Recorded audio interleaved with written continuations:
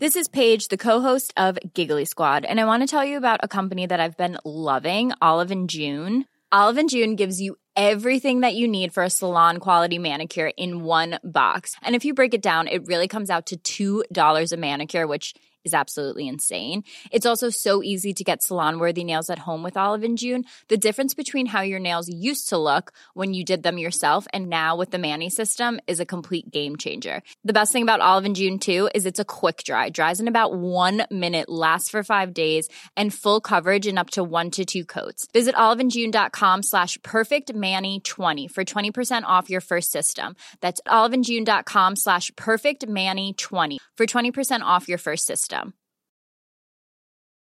Since 2013, Bombas has donated over 100 million socks, underwear, and T-shirts to those facing homelessness. If we counted those on air, this ad would last over 1,157 days. But if we counted the time it takes to make a donation possible, it would take just a few clicks. Because every time you make a purchase, Bombas donates an item to someone who needs it. Go to bombas.com/ACAST and use code ACAST for 20% off your first purchase. That's bombas.com/ACAST, code ACAST. This message comes from BOF sponsor eBay. You'll know real when you get it. It'll say eBay Authenticity Guarantee. And you'll feel it. Maybe it's a head-turning handbag, a watch that says it all, jewelry that makes you look like the gem, or sneakers and streetwear so fresh every step feels fly. eBay gets it. So look for the blue check mark next to that thing you love. And be confident that every inch, stitch, sole, and logo is checked by experts. With eBay Authenticity Guarantee, you can trust that feeling of real is always in reach. Ensure your next purchase is the real deal. Visit ebay.com for terms. I was horrified by what I was seeing as people's sort of lack of learning collectively to what just happened or is happening. It's still happening. This hasn't changed yet. Isn't it interesting that we could be the people that the new artists scandalize? The idea of being forced to create something and tell a story constantly when it has no meaning, it has no soul, it has no authenticity or credibility, it just seems so vacant. I have a choice every morning. I can take care of myself and be of use, or I can lie in bed and contribute to the garbage. Hi, this is Imran Ahmed, founder and CEO of the Business of Fashion, and welcome to the BOF podcast. It's Mental Health Awareness Week, and last week on BOF Live, our editor-at-large Tim Blank spoke to the celebrated American designer Marc Jacobs, who touched on a variety of topics from, working through the coronavirus crisis and maintaining his creativity, but also on how the crisis is impacting his own mental health at this time of anxiety and stress for people around the world. Here's Marc Jacobs, Inside Fashion.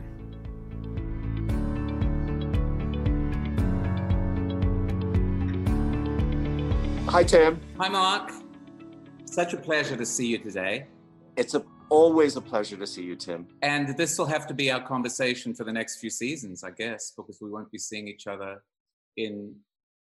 Well, who knows? Yeah. Who knows? Where are you today? I am in New York City, in my hotel room in Soho, talking to you. You've been in the hotel room for the whole lockdown? Yes.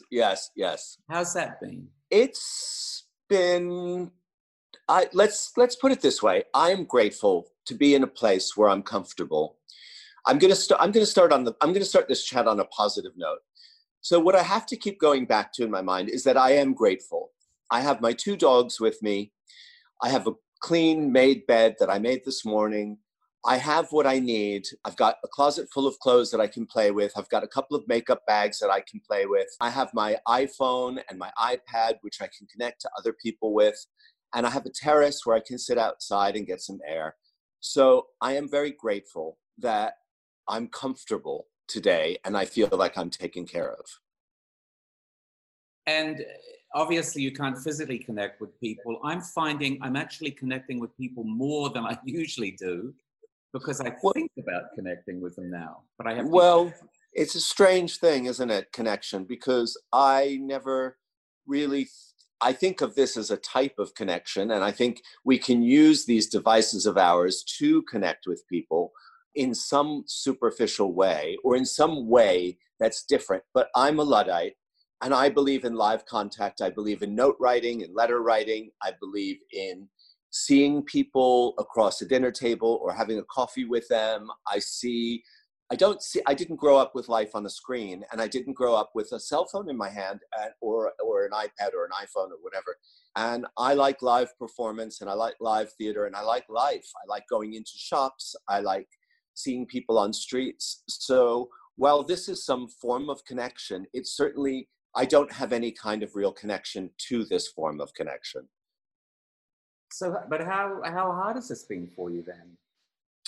Well, it kind of goes in waves and spurts. I mean, I'm sort of manic depressive in a way. I mean, I am, my mental health goes sort of from mania to depression. So there are days where I just feel extremely depressed and feel like it's the end of the world. And then there are days where I'm manic and I just think, what a great opportunity for us all to learn collectively from this and move forward. And then there's all the grays in between. But I mean, I tend to go from like the basement to the attic in 5 seconds, like in terms of emotions. And so it's been very hard because I also am not really in control of how I'm going to feel. The feelings come and it's just a question of how I kind of accept them and sort of, honor them, etc. So I've had moments of feeling very productive and creative and moments of feeling just like, what's it all for? Mm. Or is that all there is, as I keep saying? Mm. The song that you told Camilla Lowther you would have played. Yes, exactly. Isn't it funny how life comes along to trip up those little notions and give them a sort of real-time weight? Well, you see, it's this computer right here that fascinates me the most. And that's what I think is always this like kind of amazing thing.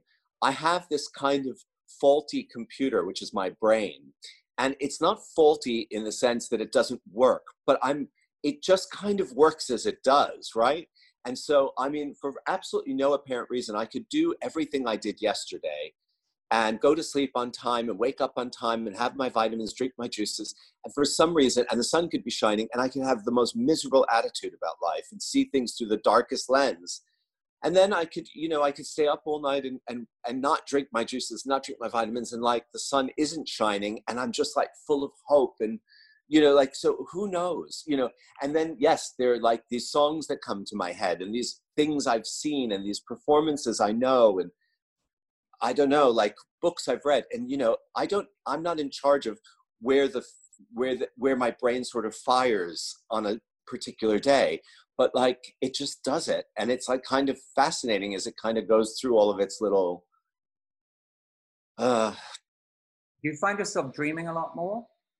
I have some very weird dreams, but I've always had weird dreams, and I've always been a bit of an insomniac. Because apparently that's a huge side effect of this pandemic is people are having they're dreaming in color and dreaming a lot about real people, like either family members or celebrities or whatever, but they remember their dreams being full of, almost like movies. And that's a side effect of this, that people are penned up in the daytime and then the minds explode when they're asleep at night. I don't think that I'm dreaming more than I was before. And I think my dreams are kind of still of the crazy surreal content that they always were, which combines a little bit of like the tape recorder, things I've just recently heard, but then concocted into something that might have some other greater meaning. But no, I find my dreaming kind of the same, I guess. You said you're making a movie while you're yeah, Sophia recommended. I mean, she had this idea. Unfortunately, it was like 4 weeks in. She was like, oh, you should have taped yourself every day, like just videotaped yourself every day. Like, so you had this like, daily journal, like on tape of like everything you did, just like this endless documentary journal. And I was like, well, if I'd started it 4 weeks ago, it would have been great. But because we're already 4 weeks in, it feels like we'll have to do something else. So So Nick, my friend, my best friend, and someone I work with very closely, you know, at Marc Jacobs, he and I came up and we decided we'd do more of a fairy tale, like of this kind of life in quarantine, more of an Eloise or a, you know, like, or a Home Alone or something like that, where I played all the characters who would normally be here at the hotel, but are not. Like what kind of characters are you playing? Well, everything from the porter to the manager to the chef in the restaurant to the housekeeping to the engineer to the different people who are residing in the hotel to the different things I do in my room on different occasion to me documenting myself, like just like that. And never any element of the Overlook creeping in, the shine. No, just anything I can do within the confines of this hotel. And is that your Instagram has been incredibly vivid the whole time that you've been in lockdown. It feels almost like you are testing out characters. And well, I'm not really. I'm kind of just, you know, I've always been this way. This is 9-year-old Marc who, you know, always was in his bedroom escaping chaos of what life looked like, you know, like a very disturbed and dysfunctional childhood.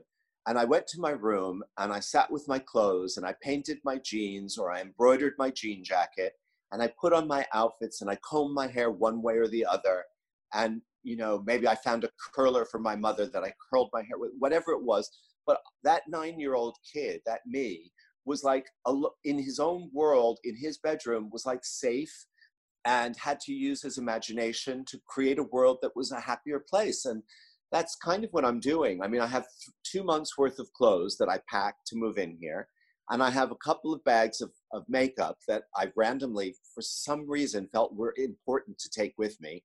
And then, you know, and the dogs and some hair clips, some jewelry. And I'm just playing around and keeping myself entertained and doing what I do, which I think is taking care of my mental health. I mean, I have to get up every day and shower, and I have to groom, and I have to get dressed. And I just feel like not only do I have to do it for my sanity, but like I enjoy doing it. So it gives me this pleasure and it allows me to kind of be of service in some way, because if I'm not well and taking care of myself creatively and in every other sort of way, then I'm of no use to anybody else. I mean, I just can't lie in an unmade bed all day long. It's the most depressing thing. I used to see my mother who suffered from manic depression, and she wouldn't get out of her bed sometimes for weeks, and her bed was never made. And the sight of an unmade bed to me is just about the most horrifying thing I can remember. Because I remember when we talked the day before your wedding, and you said that you could feel that slowing down is important to you, and you'd enter. Well, they're important to me. Yeah. Yeah. Well, I think I feel oddly, before all of this started, you know, I feel that last show was very telling of what I really was thinking. But that doesn't surprise me, because all the shows are somewhat autobiographical.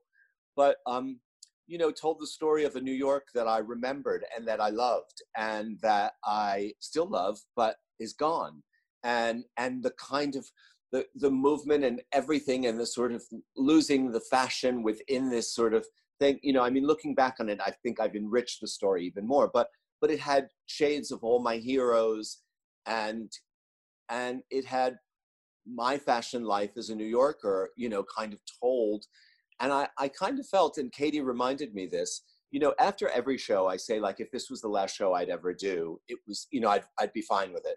But she said, you were so emphatic about the last show. And I did feel like things have got to change. We've got to slow down. We can do this twice a year. We have, you know, I would like to say something creatively, but I can do it twice a year. I mean, the idea of being forced to create something and tell a story constantly when it has no meaning, it has no soul, it has no like authenticity or credibility, just seems so vacant. And the amount of product that produces that goes nowhere but fills landfills, and this greed and this all of the stuff that goes along with it, and besides how we're destroying the world we live in, it's just like everything just felt to me like, what the fuck are we doing? So, Charlie and I decided to buy this house and build a house on the water, well, rebuild or restore a house on the water. And it became very symbolic because for the first time in my life, I wanted to leave the city and I wanted to get out and I wanted to slow down. And I thought, I want to live my life and I want fashion to be a part of it, but I can't have this be my whole life. That show felt so climactic to me. The show with Carol Armitage and the dance models, and it was such an orgy of creativity. It almost felt, if you think of the last works of people that like Pasolini's last movie or something, where you thought there's nowhere else you could go after that. And I wondered if you felt like it seems almost prophetic now that would be the.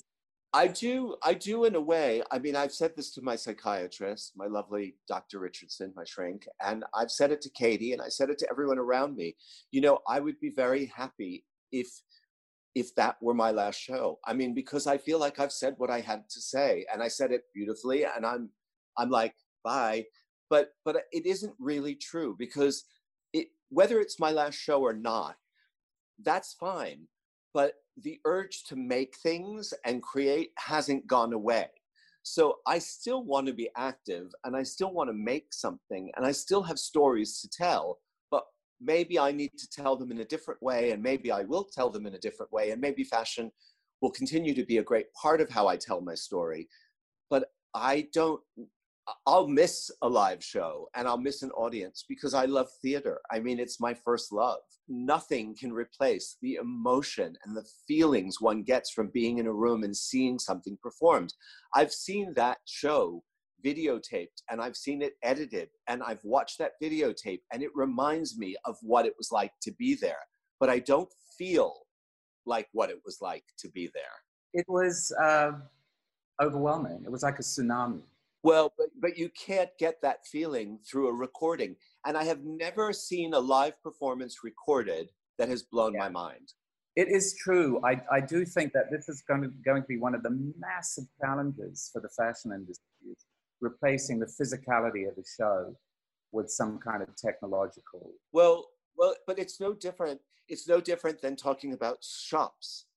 To me, when people started saying, why are you shopping in stores when you can get it all online?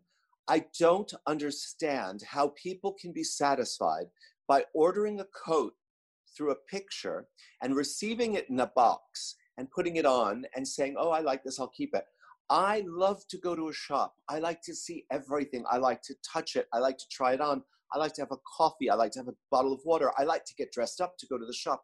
It's a ritual and an experience. And there's emotion and cinema involved with shopping.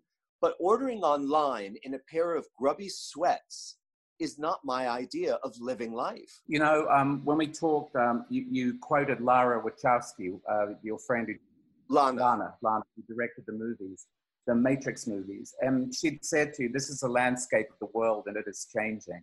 And I feel that, there are people like us who still are incredibly attached to the physicality of things.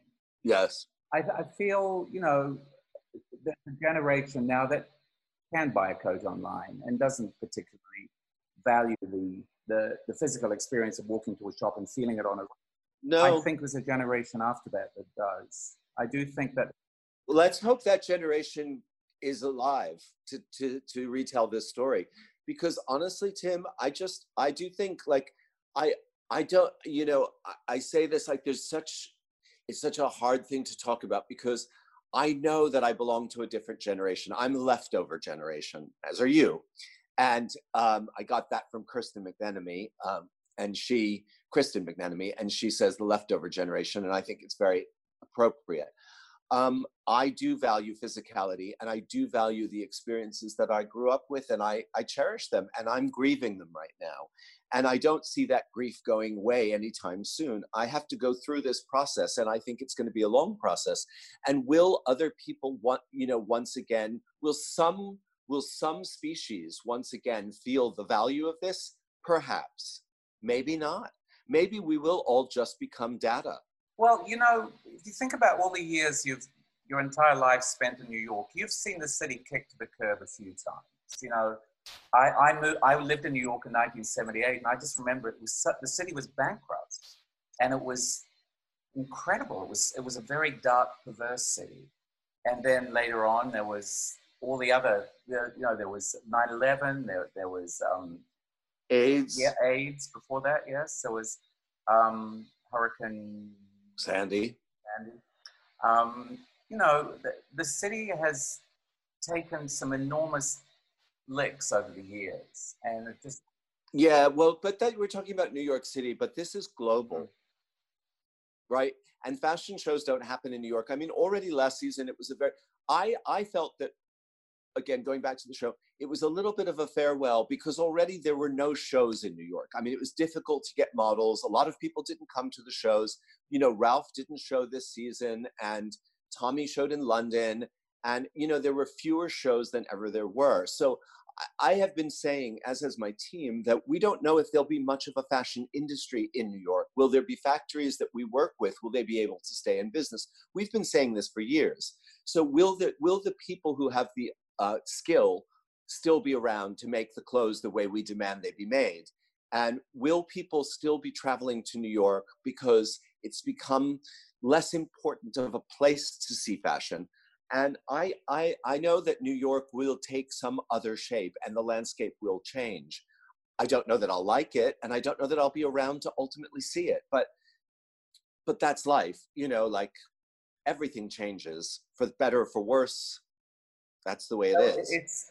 But we're talking about the world, and New York City is not the world, although I grew up thinking it was all my life. But I think this is happening all over the world, but also it's really enforcing a sense of community. It's made the world shrink. Is it? I think so. I don't know if there's, from all the things I keep seeing, and again, maybe I'm watching the wrong news, or maybe I'm just focusing on this, but when certain places opened up, the behavior, the system all looked like it was like, oh, we start back today, and we start back the way we left off. So it was very disappointing to see that the collective mentality was, how quickly can I return to what I was doing just before this happened? No masks, jogging on the street, in stores, buying up clothes and stuff, raising prices. It was disgusting. I was horrified by what I was seeing as people's sort of lack of learning collectively to what just happened or is happening. It's still happening. This hasn't changed yet. We're in it. It's been 3 months. And I think the enormity of it is still beyond processing. I think... Of course it is. I think when it becomes a fact of life, I don't think we've started to see the changes. We haven't started to really appreciate the economic damage yet. When I would say give it a year or so, the world will be a radically different place. Well, again, speaking from my own experience, we had to lay off a bunch of people last week. A lot of really great, talented people that I've always worked with, or I've worked with for many, many years. And we had to ask the remaining people to reduce their salaries to half of what they were making. And some of them can't afford to live in New York under those circumstances, which makes sense. So I'm not really sure how or what we'll be able to do with what we've got left. I don't know how we'll approach it. I don't know who will be left to approach it. I'm not sure what we'll want to say once we come out of this anyway. So I'm left with a lot of questions, but on the other hand, we do have a system. We are part of a larger system, which is a big, corporate structure that basically funds us and finances us, that we're responsible to. And their thing is, how do we recuperate the business we've lost so that we can continue to survive and do what we do? And within each brand of the group, we have to hold our own. And in order to do that, we have to survive economically. And I feel I'm very torn morally and ethically. And then I think, well, I have to continue to create something in order to have something to sell. And if I don't, then How can I continue to I mean, it's just so difficult to answer all these questions. And I'm not talking about now the whole world and how they're going to do, but I think about my part in this world. And I think if this is my part and each person looks at their part collectively, we're all in the same shit. But if the system isn't going to change, then if the change isn't total, if it isn't across the board, then I don't know how much of a difference it really makes. Are you, when you think about what you do, are you going back to what you did at the very beginning and why you did what you did at the very beginning? What drew you into? Well, no, because I'm thinking of creativity. I'm not thinking of fashion specifically. I'm talking to you about fashion because I'm a fashion designer, and fashion is how I've expressed myself creatively for many years. But I think about the conversation of essential, and I think about this quarantine, and I think, where would we be in quarantine if we didn't have fashion, or if we didn't have movies, or if we didn't have music and we didn't have books? We'd be sitting naked in our thoughts with some bread and some water and some oxygen, because that's what we need to survive. We need bread, water, air. That's it, right? So I would not be sitting here in a sweater and pearls and a hair clip talking to you in your finery. I would be nude without any of this. I mean, so I need creativity. We don't need it. It's not essential to live, but we wouldn't want to live without it. I don't think. I wouldn't want to live without it. I'll just speak for myself. So I know that I need to speak to you about work that's been created, about the dreams of future work to come, about the new movies there are to see, about the new songs there are to hear, about the new dance craze, about the new trends, about the new artwork that's going to be made, about like all of that stuff. Without that, I just really have no desire to go on. A friend of ours sent us a quote the other day. I don't know why, but it seemed very appropriate. I quoted Nietzsche, and he said, we have art so that we shall not die of reality. Well, that's perfect. That is absolutely true. So I believe we'll dance again, and I believe we'll be creative again. Now, how that looks and how that feels, I don't know. And I don't think anybody does. Hey everyone, it's Jen and Jess from the beauty podcast Fat Mascara, here to talk about Sol de Janeiro. So many of the beauty experts we interview on our show say that the key to great skin is to treat every inch of your body with the same attention you give your face. One of our favorite ways to do that is with Sol de Janeiro's Beija Flor Elastic Cream, a rich body cream that's clinically proven to boost collagen and has been shown to improve skin crepiness on the chest in just 2 weeks. Plus, it's scented with Sol de Janeiro's Charosta 68 fragrance. Sol de Janeiro is offering you 10% off your first order on soldejaneiro.com and free shipping with the code ACAST10. That's SOLDEJANEIRO, soldejaneiro.com, and use the code ACAST10 for 10% off. Hey, Dave. Yeah, Randy. Since we founded Bombas, we've always said our socks, underwear, and T-shirts are super soft. Any new ideas? Maybe sublimely soft. Or disgustingly cozy. Wait, what? I got it. Bombas. Absurdly comfortable essentials for yourself and for those facing homelessness. Because one purchased equals one donated. Wow, did we just write an ad? Yes. Bombas. Big comfort for everyone. Go to bombas.com/ACAST and use code ACAST for 20% off your first purchase. You know that's the sound of another sale on your online Shopify store. But did you know Shopify powers selling in person too? That's right. Shopify is the sound of selling everywhere. Online, in-store, on social media, and beyond. Shopify POS is your command center for your retail store. From accepting payments to managing inventory, Shopify has everything you need to sell in person. With Shopify, you get a powerhouse selling partner that effortlessly unites your in-person and online sales into one source of truth. Track every sale across your business in one place and know exactly what's in stock. Shopify helps you drive store traffic with plug-and-play tools built for marketing campaigns, from TikTok to Instagram and beyond. Plus, Shopify's award-winning 24/7 help is there to support your success every step of the way. Do retail right with Shopify. Sign up for a $1 per month trial period at shopify.com/BOF, all lowercase. Go to shopify.com/BOF to take your retail business to the next level today. Shopify.com/BOF.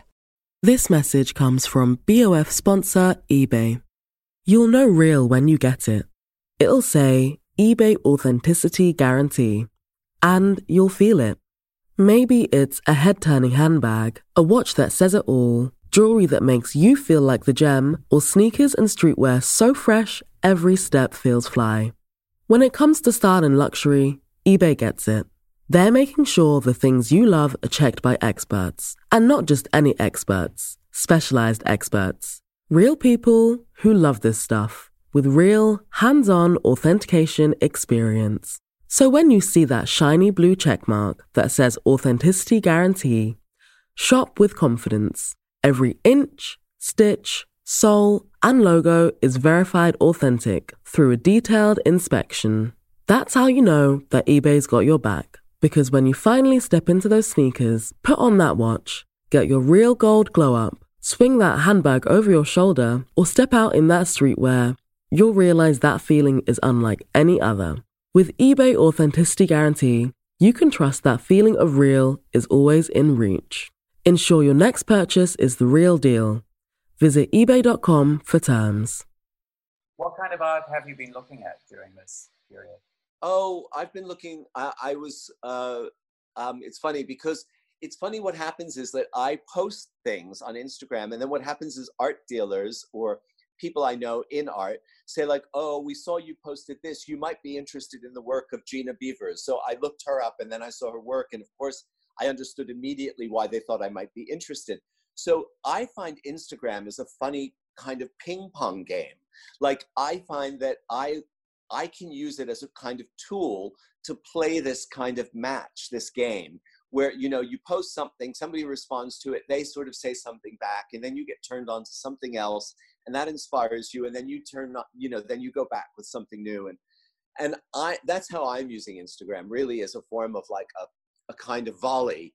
And so I've discovered Gina's work, and I think that's great, and a couple of others whose names I'm not, well, I discovered David Kramer because of Celine, but a few artists that I didn't know of. Lisa Bryce? No, I don't know who that is. I'll look her up as soon as we get off. Did you go online to look at Frieze New York? I didn't. Because I thought that was the beginning of the whole notion of transferring a physical experience into the digital realm. You know, that you could cruise these art fair online.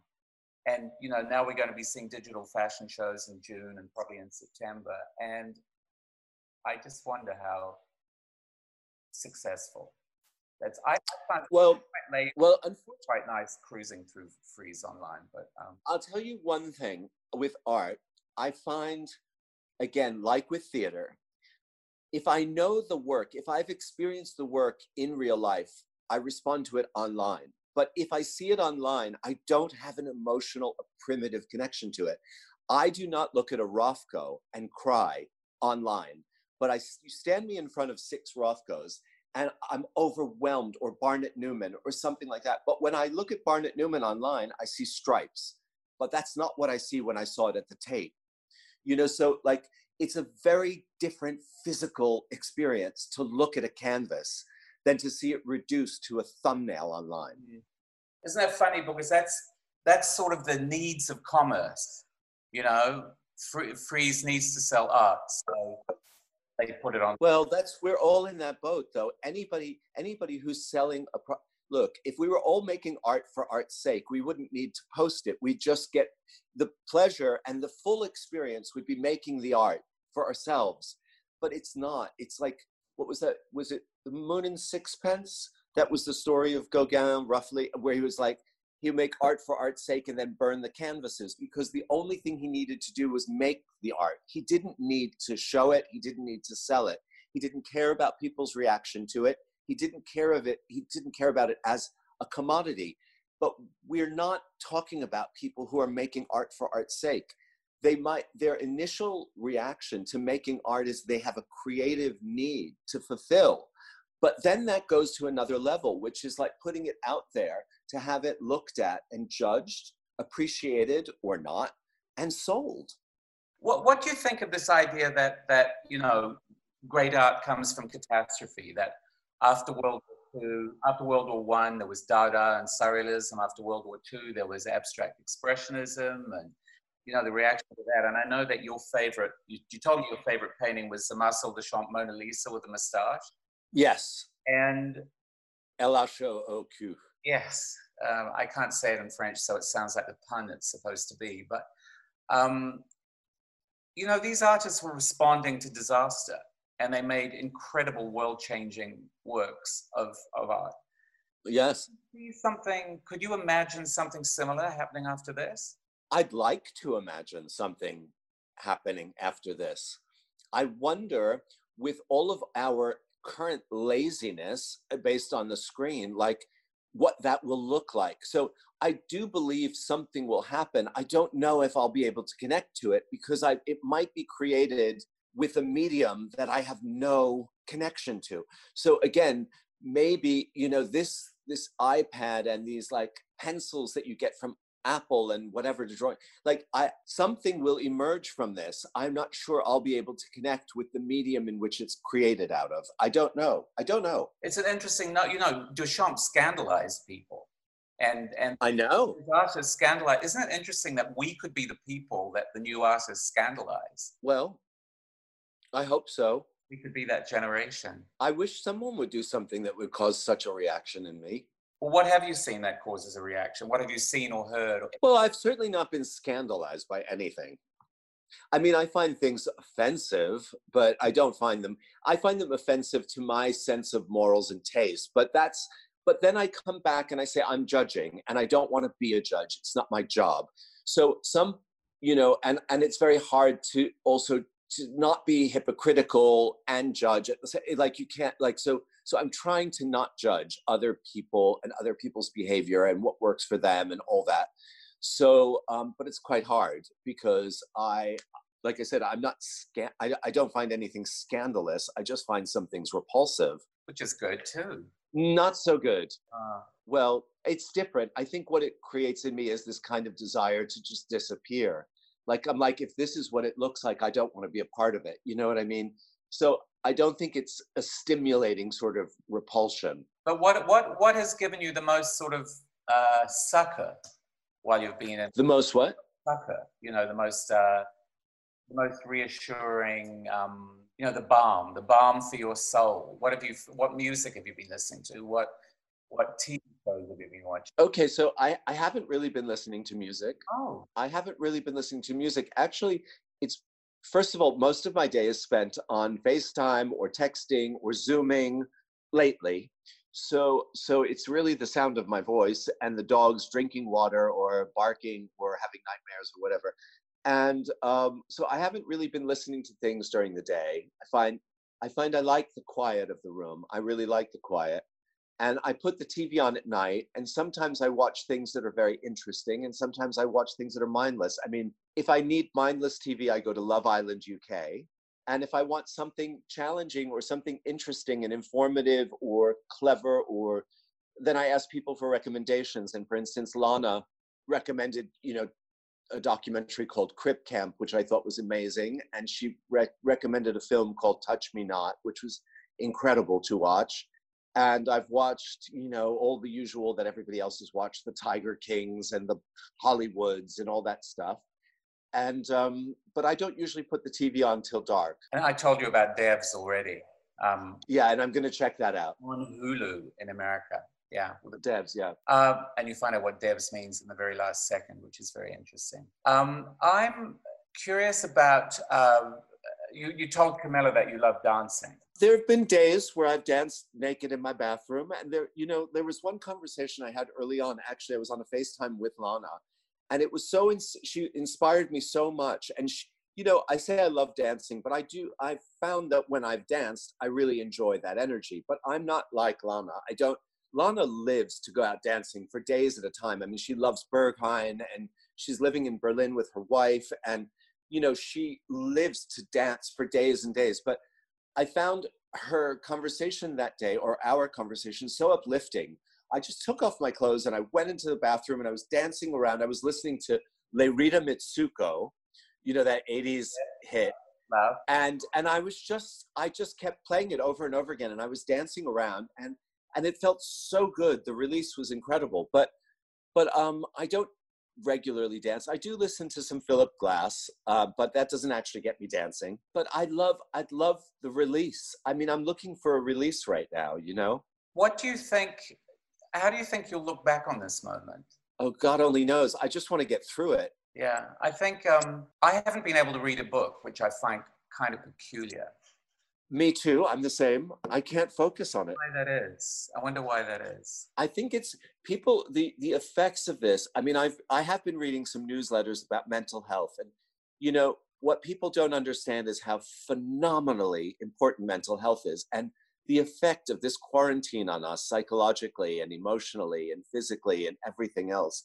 And even though we think that we know what it feels like, I think that there's a lot of, like, I've tried to be on a schedule. I've tried to do this. I've tried to be conscious and aware and, you know, use my insights to like kind of correct my behavior. But I can't always do it. I just sometimes just can't seem to find the motivation or the focus, even though I know it's what I'd like to be doing or what I think would be a good thing for me to do. I just think it's extraordinary that we're living in a moment that nobody could ever have predicted. We're living in a sort of, this is, you know, everybody has their indulgent end of days scenarios. And this is one that just, we never imagined. I think it's been an interesting, when you talk about people just sliding back into their sort of pattern behavior, we're confronted by the implacability of something like nature here. And it's just so huge. And you think about, I just go back all the time to this, the Industrial Revolution is even 300 years old. And nature's how many billions of years old? And so we have our little Anthropocene moment. And then suddenly this huge corrective. There is a line I heard many years ago, and I think it's very appropriate.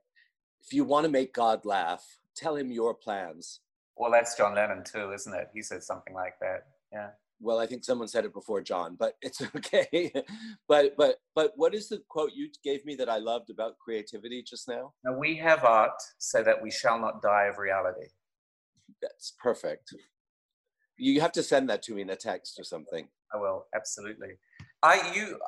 One of the things that has always been so thrilling for me about you as a designer is your curiosity and the way that you're able to turn a fascination with a single photograph into an entire world.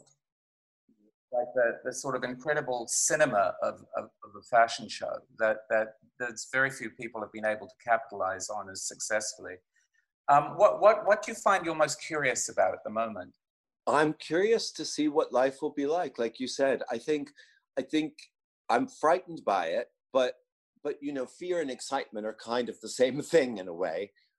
So I'm afraid of what it might be like, but I'm also excited about what adapting to life might bring, you know, like it's a perspective thing, isn't it? Like, you know, on the darkest days, I fear it. And then on the brightest days, or when I have those lenses on that are clear, I'm looking forward to seeing how I can adapt to what is, you know, and so to adapting and acceptance and sort of creating again. But I don't have anything specific in mind other than like, well, it could be an exciting moment to make things again, you know?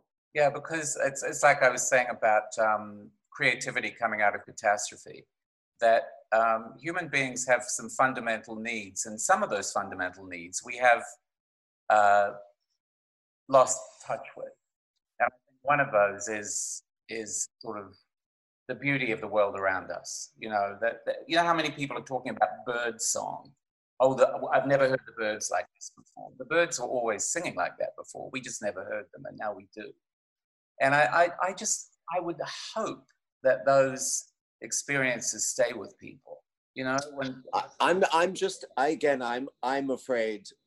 afraid that that's very beautiful vision, and it's a lovely thought, but I'm afraid that we're too far along the road of destroying ourselves and making ourselves extinct for that to be possible. I really am. I mean, I think that business is like, those birds get drowned out by business all the time. And will be again, I guess. I'm afraid of that. But then again, if something is learned, if something shifts, if something changes, then maybe, I don't know. It's too early in this process to know. I say this is the end of the beginning. I mean, we're not even halfway down this road. We have a lot. I don't think we're even close to halfway. I think this is just like, and the fact that people could even think like, oh, thank God, 2 months. This is hundreds of years in the making. 2 months is not going to turn the lights back on, guys. It's like, it's so illogical, the thought process of like, right, so we've had to be locked up for 2 months. Let's just turn the lights back on and go back to the way we were. It's like, it's moronic. I don't know. Ironic, and now it's moronic. I don't know. We have leaders that are running businesses, not countries. And that we have leaders who are cynics and nihilists and liars as well, which is no help at all. But so there is an answer. Revolution. I'm glad that there's somebody way ahead of me on this one, because I've been saying that for a little while, actually. Well, that was what we talked about. Tim, you and I did talk about this over the summer. In the end of Years and Years, the mother says that fantastic speech she makes at the dinner table. She says, you're all to blame. What are you going to do about it? And they cause this revolution. They fight back. And it's like, I think you'd need an upheaval or a revolution of such enormity to change anything. There would need to be a full-on revolution in order for this to change. Now, I don't know that I've got the energy to lead that revolution, nor the desire, but I certainly would sign up for it.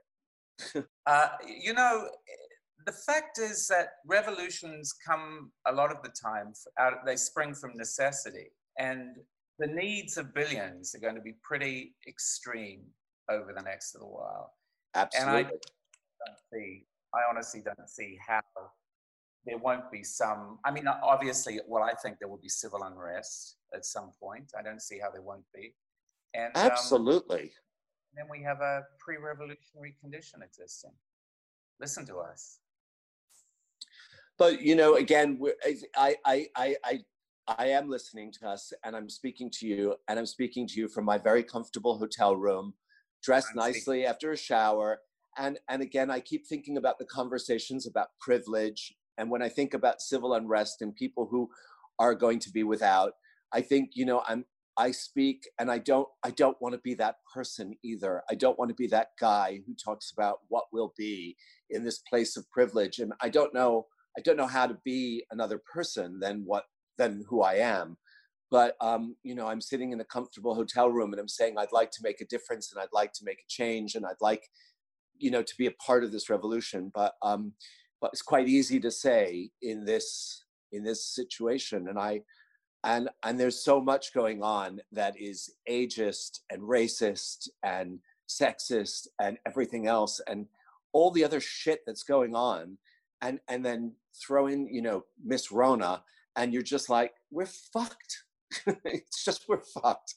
What do you feel your role or your responsibility is at this particular moment, then? I feel that what I can do is, like I said, I can take care of myself. And by taking care of myself, I can then be of service to someone else. And whatever way that means, it varies. I know that if I'm good to myself, I take care of my health, I take care of my mental health, then I can contribute to the benevolence of this world, right? I have a choice every morning. I can take care of myself and be of use, or I can lie in bed and contribute to the garbage. You know what I mean?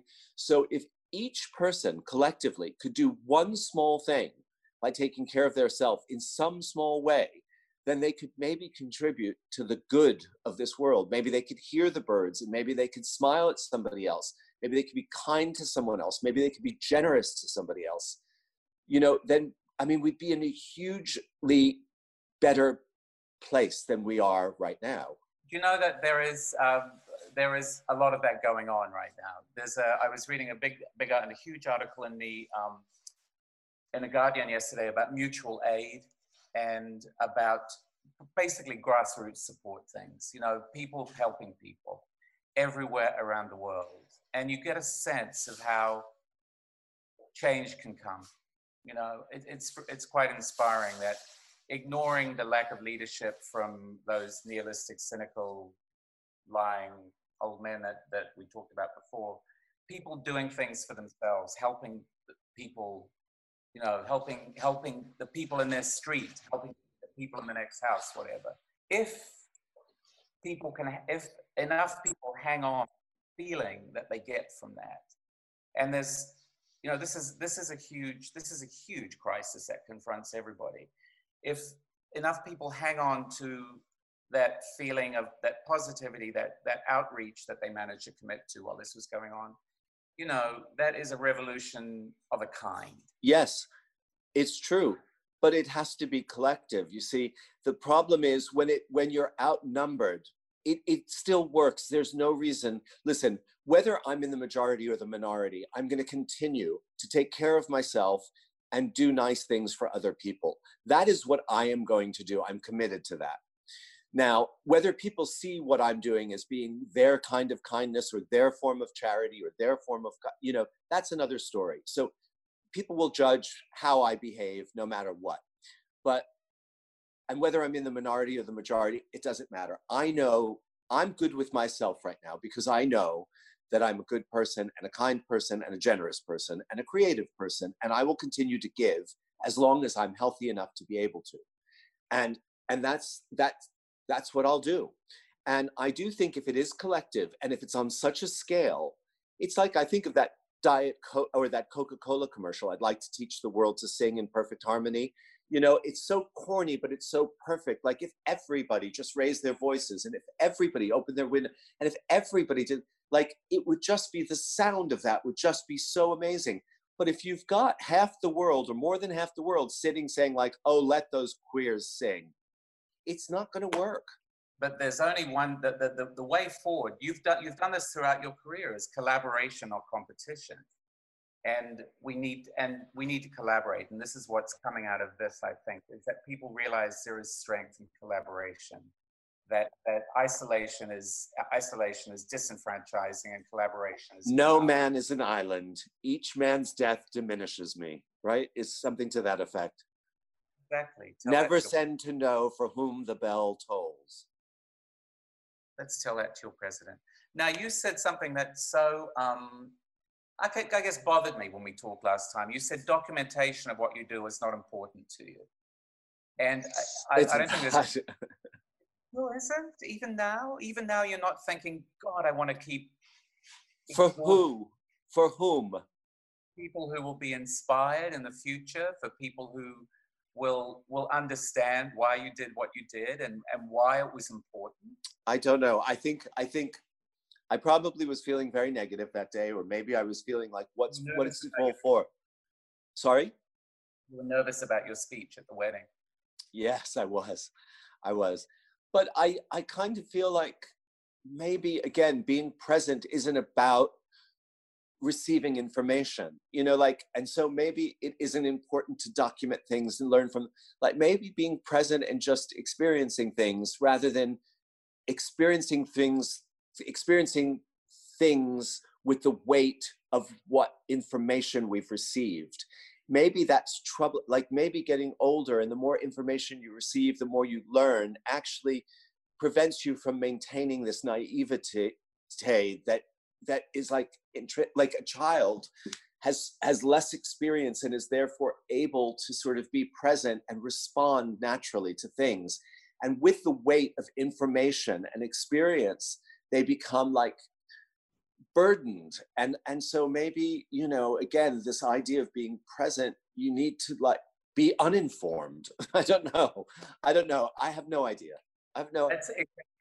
That's the ignorance is bliss argument, though. Well, yes, it is the ignorance is bliss argument. Yes, absolutely. And I think of children responding to a good story, and how children learn through stories, and how you have to. That's true. That's true. Of course, it's true. What would be your ideal scenario now? Oh God, I haven't really thought about what would be ideal. I mean, I'm trying really to live in the moment, and I'm not really thinking much about the future, or I'm trying not to think about the future, because in this moment I have faith that everything will be some version of okay, and that's going to keep me from staying in bed. You know what I mean? I'm going to get up as long as I have faith, and if I have gratitude, and if I have faith, I have to be present, because outside of the present, that's where fear gets in. So I'm really trying not to go there. You are going to live in your house by the sea. I hope so. Perfect. I hope so. The perfect sort of finale in a way. I hope so. I mean, that is. I think again, that's. If I could write my story, that's how I'd like it to end. Is in that house. Are you romantic? Yes. But if I could write my story, I mean, including the end, I'd like the end to be the last page of that book, as seen in the movie, where I've finished writing and the book closes and I'm sitting there and it's a silhouette of my back looking out at the water and looking out at Greenwich, Connecticut from this beautiful Frank Lloyd Wright house. And the book closes and the movie ends and the Philip Glass soundtrack plays. And the camera pans up to the most beautiful sunset you've ever seen. Yeah, I'd want it to be as cliche as humanly possible. Douglas. Yes. Thank you very much, Mark. It's wonderful to talk to you. Tim, it's always a pleasure to talk to you. I look forward to seeing you very, very soon. If you've enjoyed this episode, don't forget to subscribe, give us a rating, and you might be interested in joining the Business of Fashion's global membership community, BOF Professional. Our members receive exclusive deep dive analysis, regular email briefings, as well as unlimited access to our archive of over 10,000 articles, our new iPhone app, and all of the online courses and learning materials from BOF Education.